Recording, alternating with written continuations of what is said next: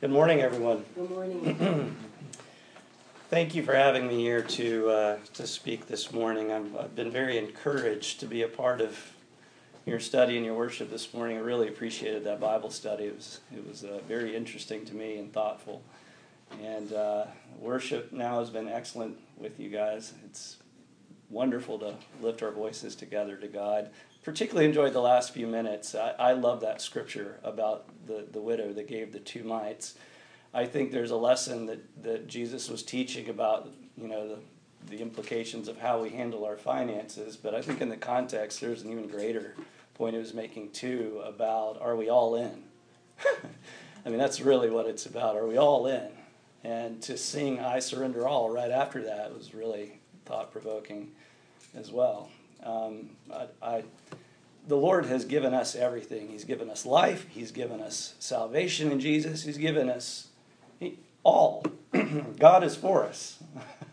And to be reminded of that with you this morning has been particularly encouraging. And so may God help us as we seek to give our whole lives back to Him.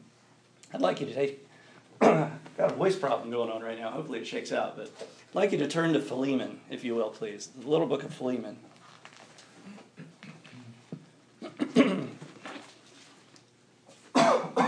Little book of Philemon. This little book, I mean, if you can call a book of the Bible one of the favorites, that might help, actually, please. Thank you.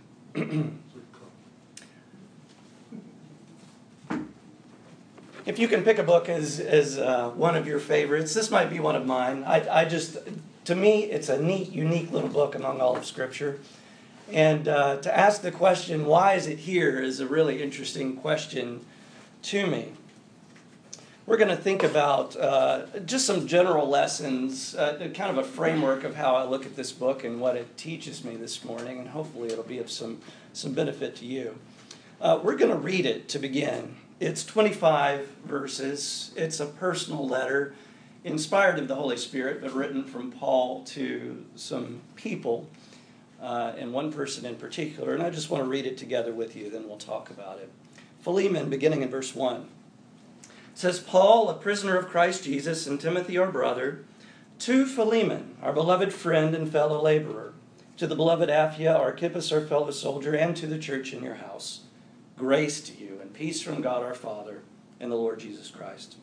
I thank my God, making mention of you always in my prayers, hearing of your love and faith which you have toward the Lord Jesus and toward all the saints, that the sharing of your faith may become effective by the acknowledgement of every good thing which is in you in Christ Jesus. For we have great joy and consolation in your love, because the hearts of the saints have been refreshed by you, brother. Therefore, though I might be very bold in Christ to command you what is fitting, yet for love's sake I rather appeal to you, being such a one as Paul the aged, and now also a prisoner of Jesus Christ, I appeal to you for my son Onesimus, whom I have begotten while in my chains, who once was unprofitable to you, but now is profitable to you and to me. I am sending him back. You therefore receive him, that is, my own heart, whom I wish to keep with me, that on your behalf he might minister to me in my chains for the gospel. But without your consent I wanted to do nothing, that your good deed might not be by compulsion, as it were, but voluntary. For perhaps he departed for a while for this purpose, that you might receive him forever, no longer as a slave, but more than a slave, a beloved brother, especially to me, but how much more to you, both in the flesh and in the Lord. If then you count me as a partner, receive him as you would me.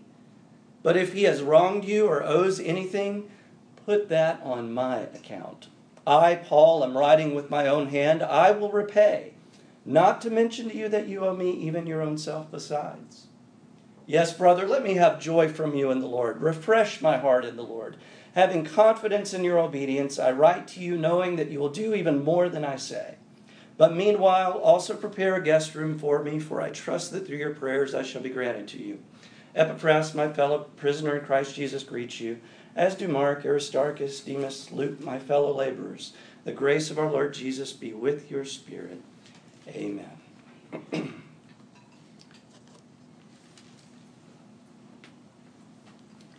Thank you for that. The book of Philemon, as you can see, is a short personal letter that centers around three central people. There's the Apostle Paul, who's writing the letter. There's Philemon, whom the letter was written to. And then there's Onesimus, who Paul is writing the letter to Philemon about. Timothy's included in the first verse as one who's giving greetings, and there's a couple of other names there. And a church is a part of the address as well, so that indicates there's a public purpose for this letter. But the body of the letter makes clear that it's first concerned with a personal message that Paul has to Philemon about Onesimus. The outline of the letter is pretty simple. Verses 1 to 7 are a greeting. Verses 22 through 25 kind of close down the letter. And verses 8 to 21 in the middle describe a request that Paul wishes to make of Philemon. What is that request? What do we learn within that request? Let's start with Onesimus. Who is he exactly? What do we learn about him within this letter? He's first referred to in verse 10, where we learn he's become a Christian, and specifically that he's become a Christian through the teaching of Paul. It says, I appeal to you for my son Onesimus, whom I've begotten while in my chains. Onesimus is not a physical child of Paul. Paul hasn't begotten a real baby. But rather often in Scripture, he speaks of those that he's helped to know and obey the gospel as his children. In 1 Corinthians 4, 14 and 15, he writes to the Christians in Corinth, and he was the first one to arrive there and teach the gospel there, you'll remember. He says, I don't write these things to shame you, but as my beloved children I warn you, for though you might have 10,000 instructors in Christ, yet you don't have many fathers, for in Christ Jesus I have begotten you through the gospel. Well, such is Onesimus. Onesimus is someone that he has taught the gospel to, and Onesimus has obeyed. He's become a Christian. Next, we learn that Onesimus has some previous relationship or connection with this Philemon that Paul is writing to. Verse 11 indicates that this relationship wasn't a positive one. Paul says, I've begotten him while in my chains, who once was unprofitable to you. But verse 16 is probably our clearest indication of what that prior relationship had been. Onesimus had apparently been Philemon's slave. Verse 16 says, receive him no longer as a slave, but more than a slave, a beloved brother. I'm not going to talk in detail this morning about slavery in the first century Roman world, but I think it's worth pointing out that slavery in that day and culture was viewed quite differently than kind of all the history and the understanding of slavery in this culture. And we ought to make sure that we keep that separate. Slavery back in that day was, there could be forced slavery, but there were many who chose to go into a slave-master relationship because of the benefits that were involved in it. And it wasn't just one race that was being oppressed. People from all different places and backgrounds could become in this servant relationship. Legal freedom was not necessarily beneficial to many servants, and the benefits of this servant-master relationship could be great. Freedom could be as well, right? And so there are statements made throughout Scripture about that servant-master relationship. All I want to emphasize right now is that it was, in that time, a legal commitment. And to abandon your duties was strongly punishable by law and could have pretty sizable impacts on a household. Onesimus apparently had been Philemon's slave. But who's he with now? He's with Paul. And it's not entirely clear what Onesimus has done, but verses 18 and 19 seem to suggest that it's likely that Onesimus had previously done things that he ought not to have done. Verse 18, if he's wronged you or owes anything, put that to my account. And again, verse 11 says he was unprofitable to you. And Paul seems concerned with this idea of whether or not Philemon will receive him properly. I mean, within the tactful statements that he makes in this book, he said, I know you will do more than even I ask, but why even write this letter if there were absolutely no concern that Philemon might be tempted to handle the situation wrongly? Many have considered it most likely that Onesimus had run away from Philemon, and perhaps had even been rebellious in Philemon's household. This has been the traditional understanding of the context of this book, going back to early days of Christianity. But while Onesimus had once been unprofitable, Paul says now everything's changed. He is profitable to you now. In fact, he's a brother now. In fact, Paul would love for Onesimus to stay with him, that he might minister in relation to the gospel. And that's pretty cool. I mean, that's just a neat story to have this one, if he's had some kind of bad background in the past, and now Paul's taught him the gospel, and Paul says, I want him to stay with me. I want him to help me in the gospel. That's just really neat to see. My mind wonders, how did they ever meet? How did Onesimus come across Paul? Did he seek him out? Did he just cross paths? The providence of God working in some way? I'd love to know the answer to that. But let's keep in mind kind of the circumstance here. Where's Paul right now? He calls himself a prisoner, one in chains at this point in time. Twice in verses 10 and 13, Paul refers to his chains. And the great likelihood is that this imprisonment is the first one that was the house arrest in Rome, described at the end of the book of Acts. Where was Philemon? All the clues of Scripture, both in the book of Colossians and Philemon, suggest that Philemon was in Colossae. Rome, Colossae, like 1,000 miles away. So it's like, wow, what happened so that Onesimus ended up over in Rome for this to happen? The key request in the book involves the fact that Paul, who has taught Onesimus, is saying to Philemon, I'm sending him back to you now. Receive him as you would me. And clearly, like I said before, is there not a concern in Paul's writing that you see that maybe Philemon would be tempted not to receive Onesimus the way that he would receive Paul the Apostle. Yet Paul has given Philemon the chance to respond as a brother in Christ should. He says, though it be very fitting of me to command you what to do, I'm doing this, as it were, so it'll be from your heart. He wants Philemon to let go of the wrongs that Onesimus had done previously. So that's kind of a quick synopsis of the book. If I were to summarize it very quickly, this is the way that I have done it in my own mind. This book is all about, to me, a wrong that is being made right, or righting a wrong. And I would sum it up in 3 points. They kind of jive with the 3 people that we've noticed so far. And I want you to think about Onesimus, first of all. Onesimus is the person in this book that needed to make a wrong right. He's right with the Lord, right? He's become a Christian. His sin has been put away. His life has been changed. So what we're talking about here is making right a wrong with another person, right? And that oftentimes is a much harder step for people than it is to become a Christian and lay it all at the feet of the Lord, isn't it? It could not have been easy for Onesimus to face this situation. That's what I want us to think about. It must have taken a lot of courage to face someone who might or might not show you mercy that you didn't deserve. God will show that mercy. But to face a person and not know exactly how they're going to react to you takes some more courage. Right? It must have been tempting to say, maybe if I just ignore what I have done, it'll all go away. And I'll just deal with the life that I have now, 1,000 miles away in Rome.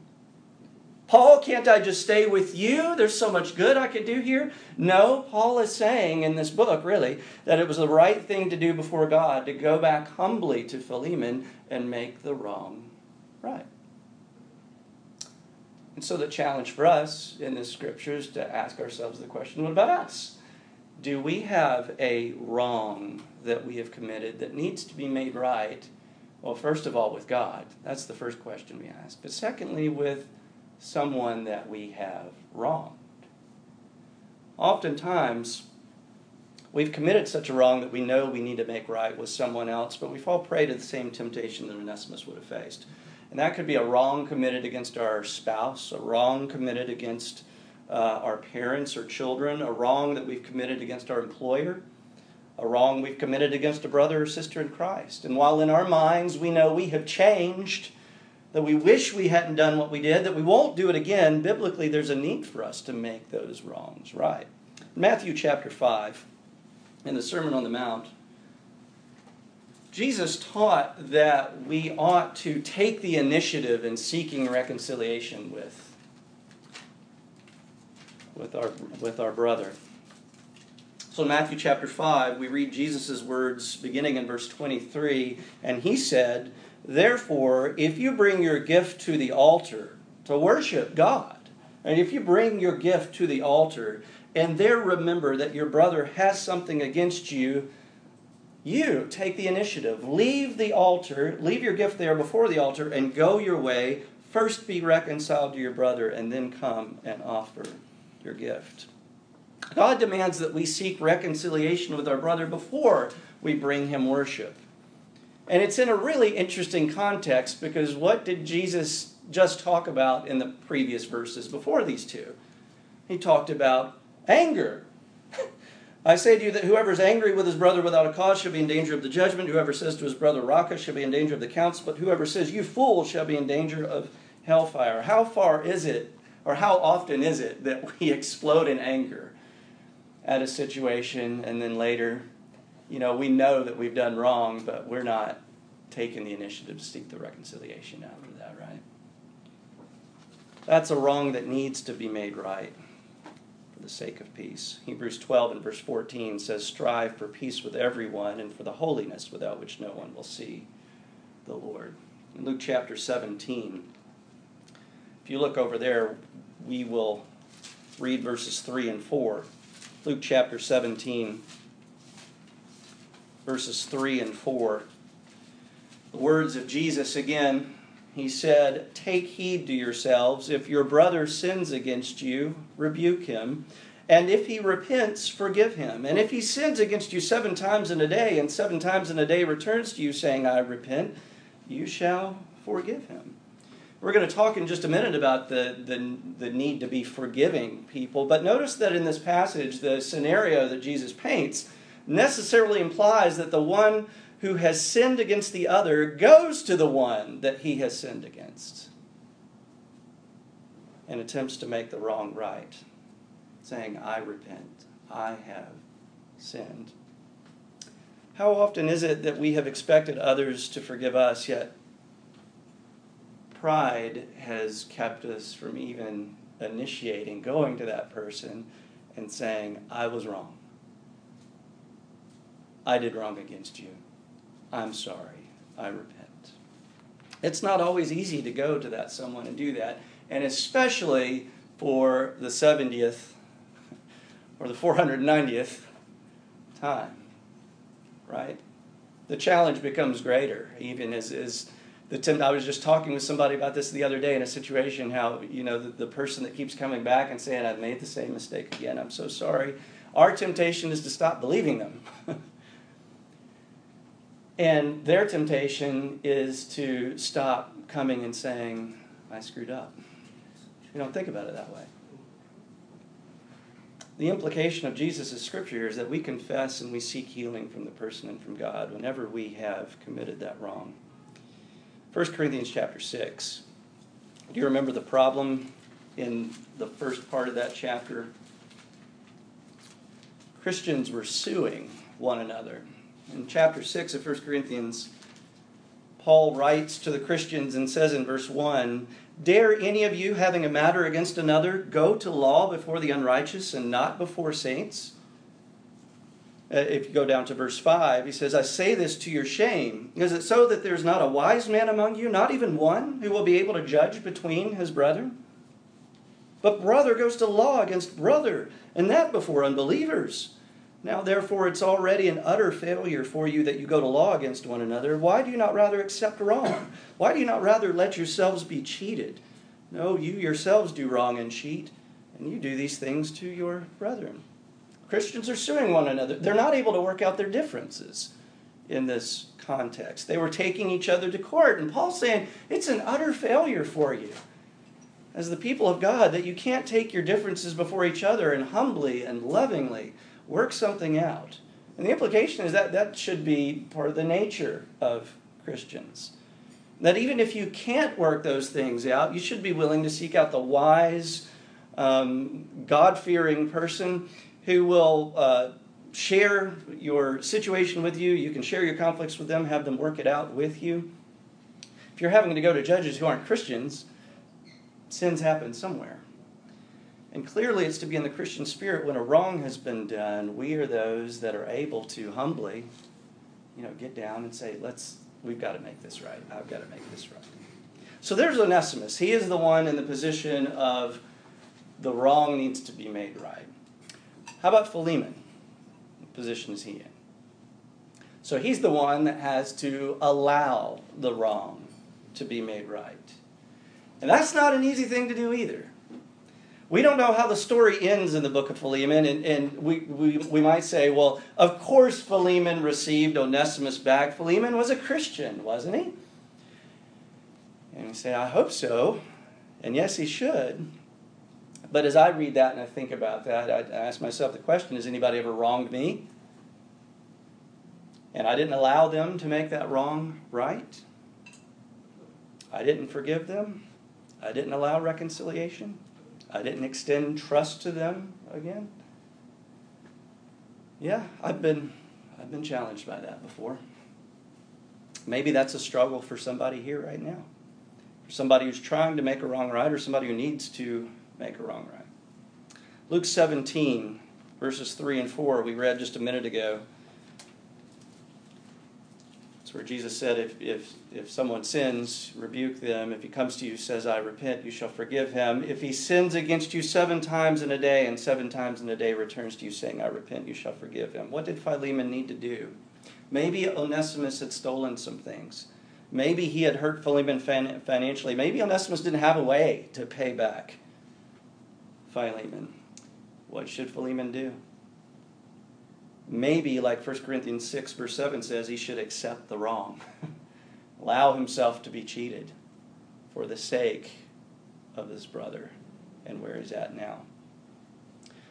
Maybe Onesimus needed to do all he could to make the wrong right, but Philemon needed to join him in the middle and allow that wrong to be made right.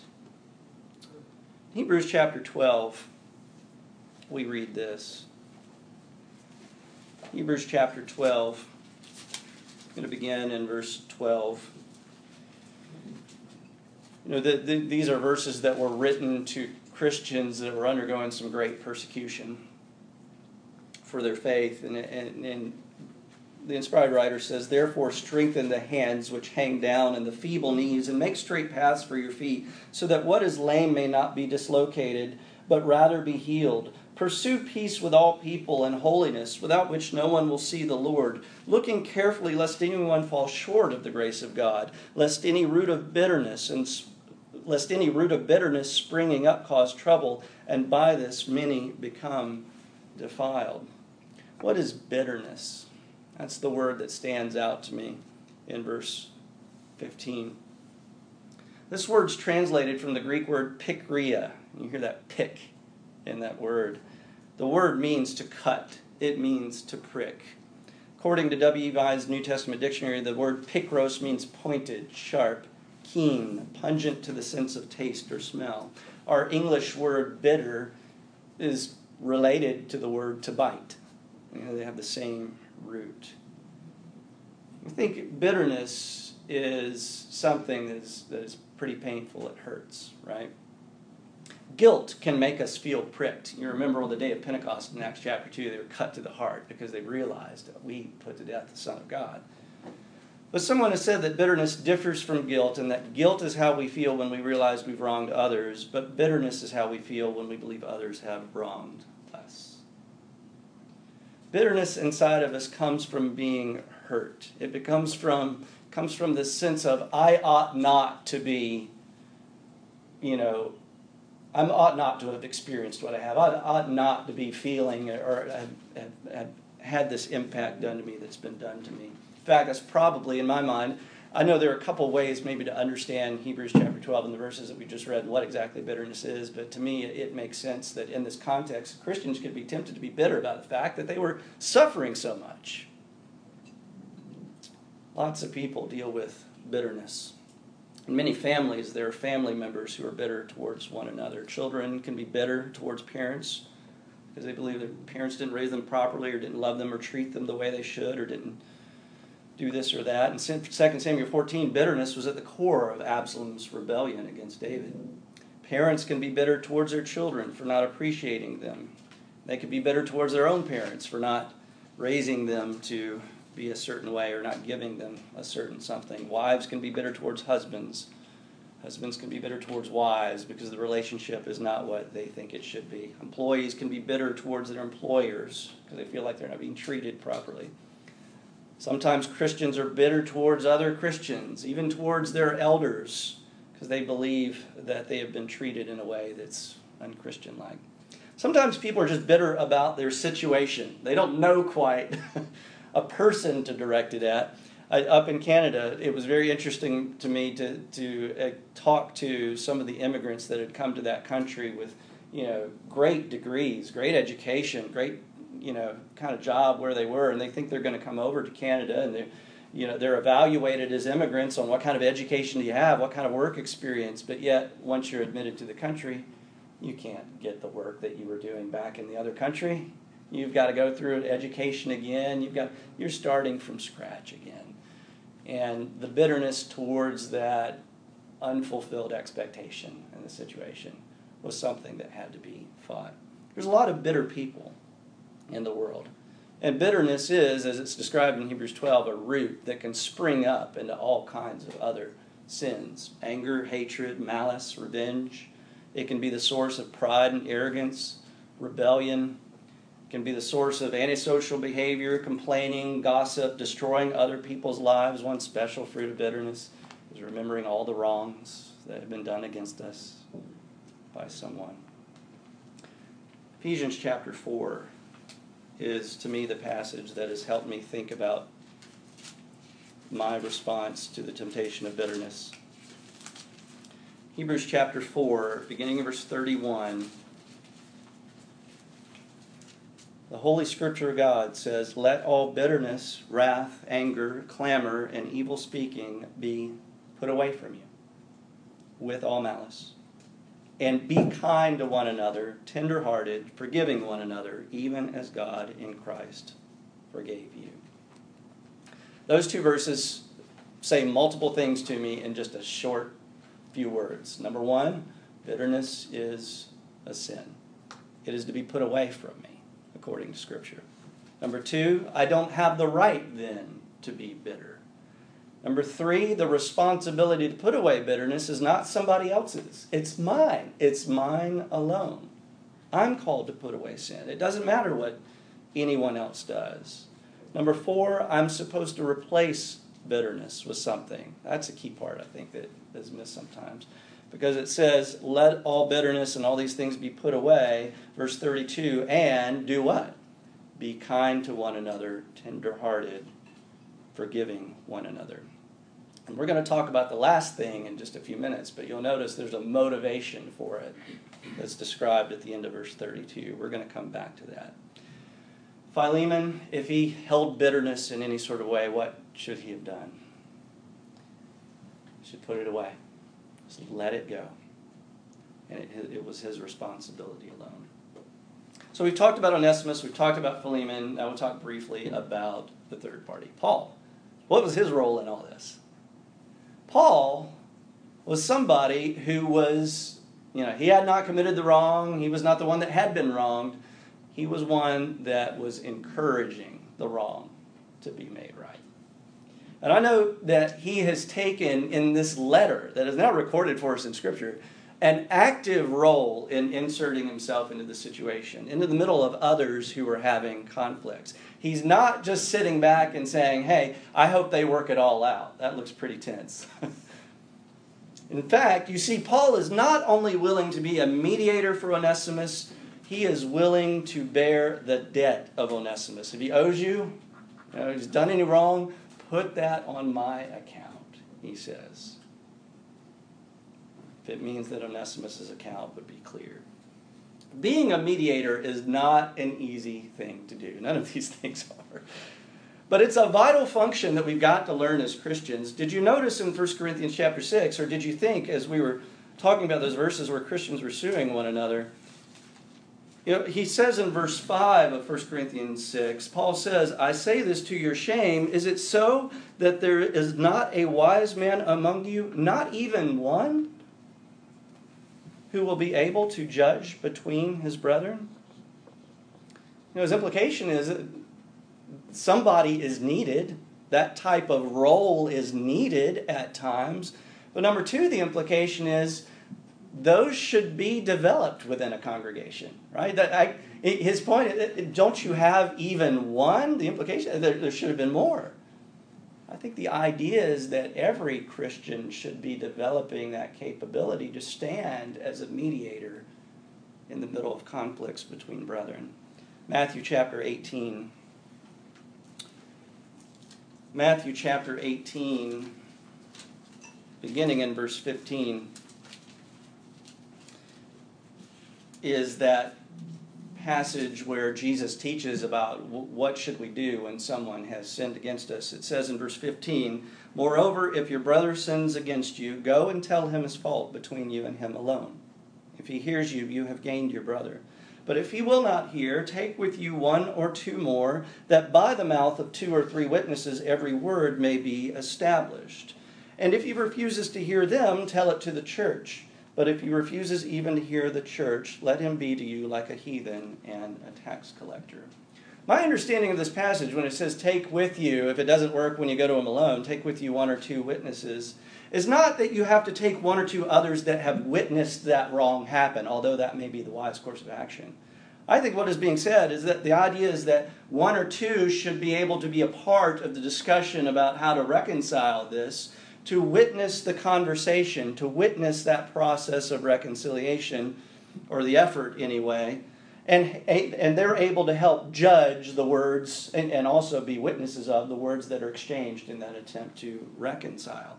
What's the very next step? Then it's brought to the church. That process is then going to take place with the entire congregation if it hasn't been resolved to that point.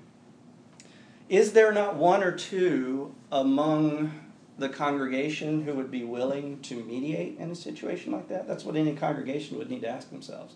How many are willing and able to get in this situation and be willing to help brethren who are contemplating a wrong that has been committed? We all ought to be developing that capability in Christ. It'd be easy to say, I don't have the time to do that, or I don't have the energy. Paul was a prisoner, is what I just can't get over here. Paul would have every excuse to say, I can't help this situation, I'm in chains. And what he realized is, I can help. I can write a letter. And that letter is now recorded for all of the rest of human life as something we can read as inspired scripture. Paul took the role of encouraging the wrong to be made right, and his role was very important. None of the 3 things we've talked about are easy to do. Righting the wrong, allowing the wrong to be made right, or getting in the middle of it. What is the fuel that helps us to get over how difficult these things are? Well, I think each of these 3 people needed to remember something. Onesimus, what did he need to remember as he sought to make the wrong right? He needed to remember we've all committed wrong. We're all imperfect. We all owe a great debt that we cannot repay to our master above. We all screw up. The master has shown us that he loves us. He's shown us that he's merciful and gracious. He has bent over backwards in Scripture to say, I will be with you. I will receive you as my family member. You'll be my brother. You'll not be a debtor if you trust in me in whatever situation you face. If you act by faith and trust me, I'm going to be with you through whatever consequences may happen. God says, trust me, have faith in me. Go make that wrong right. We're fearful of the consequences. We're fearful of what we don't know might happen. And yet, doesn't Jesus himself show us that even when, what appears to be the most terrible of events happens, God can make amazing things come out of it for all of those that show faith. Onesimus needed to remember that. Philemon, what did he need to remember? He needed to remember that in order to show mercy and forgiveness and grace to others, you've got to appreciate and value the grace and mercy and forgiveness that's been shown to you.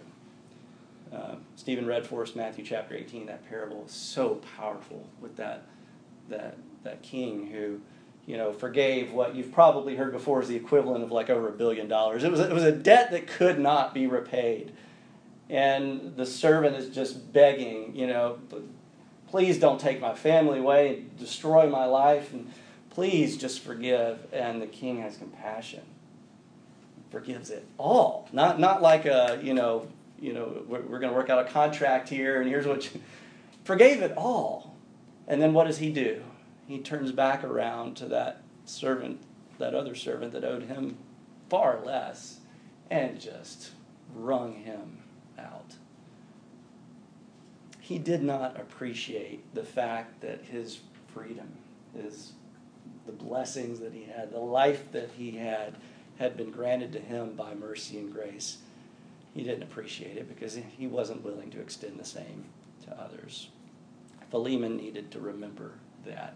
In fact, he also needed to remember, as you go back, what verse was it? And Philemon, verse 19. I, Paul, am writing with my own hand. I will repay, not to mention to you that you owe me even your own self besides. It's like Paul's saying, remember who you are now. Was by grace and mercy and someone helping you.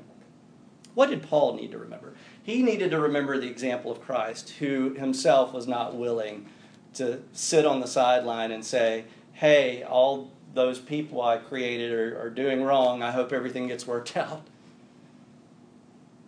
He was willing to step in the middle of it all as a mediator between us and the Father and to offer his life to lovingly bear our debt so that in the end, the Father's promise to remember our sins no more could be fulfilled. That's what he needed to remember. The blood of Christ, the love of Christ compels us to do each of these three things. I hope this morning you've been encouraged by the book of Philemon to see its message in with regards to how the power of Christ compels us to make wrongs right with one another. I've mentioned Ephesians chapter 4, which is where we'll end, and the very last phrase there. Ephesians 4 and verse 31 said, let all bitterness, wrath, anger, clamor, evil speaking be put away from you with all malice, and be kind to one another, tender-hearted, forgiving one another, even as God in Christ forgave you. That's the power to do these things. And, if we are not appreciating the salvation that we have in Christ, or if we have not been saved in Christ, we don't have that power to be able to forgive and show grace and mercy the way these verses are talking about. So many blessings that are involved in those spiritual blessings that can be found in Christ, according to Ephesians 1 and verse 3. And if you're not in Christ right now, whether you've never become a Christian or whether you've become a Christian and have stepped away from the Lord, I appeal to you this morning, come back to him, because every power you need, every grace you need, forgiveness of all your sins is found in him. If there's some way the congregation here that can help you, come forward and let us know as we stand and sing the song.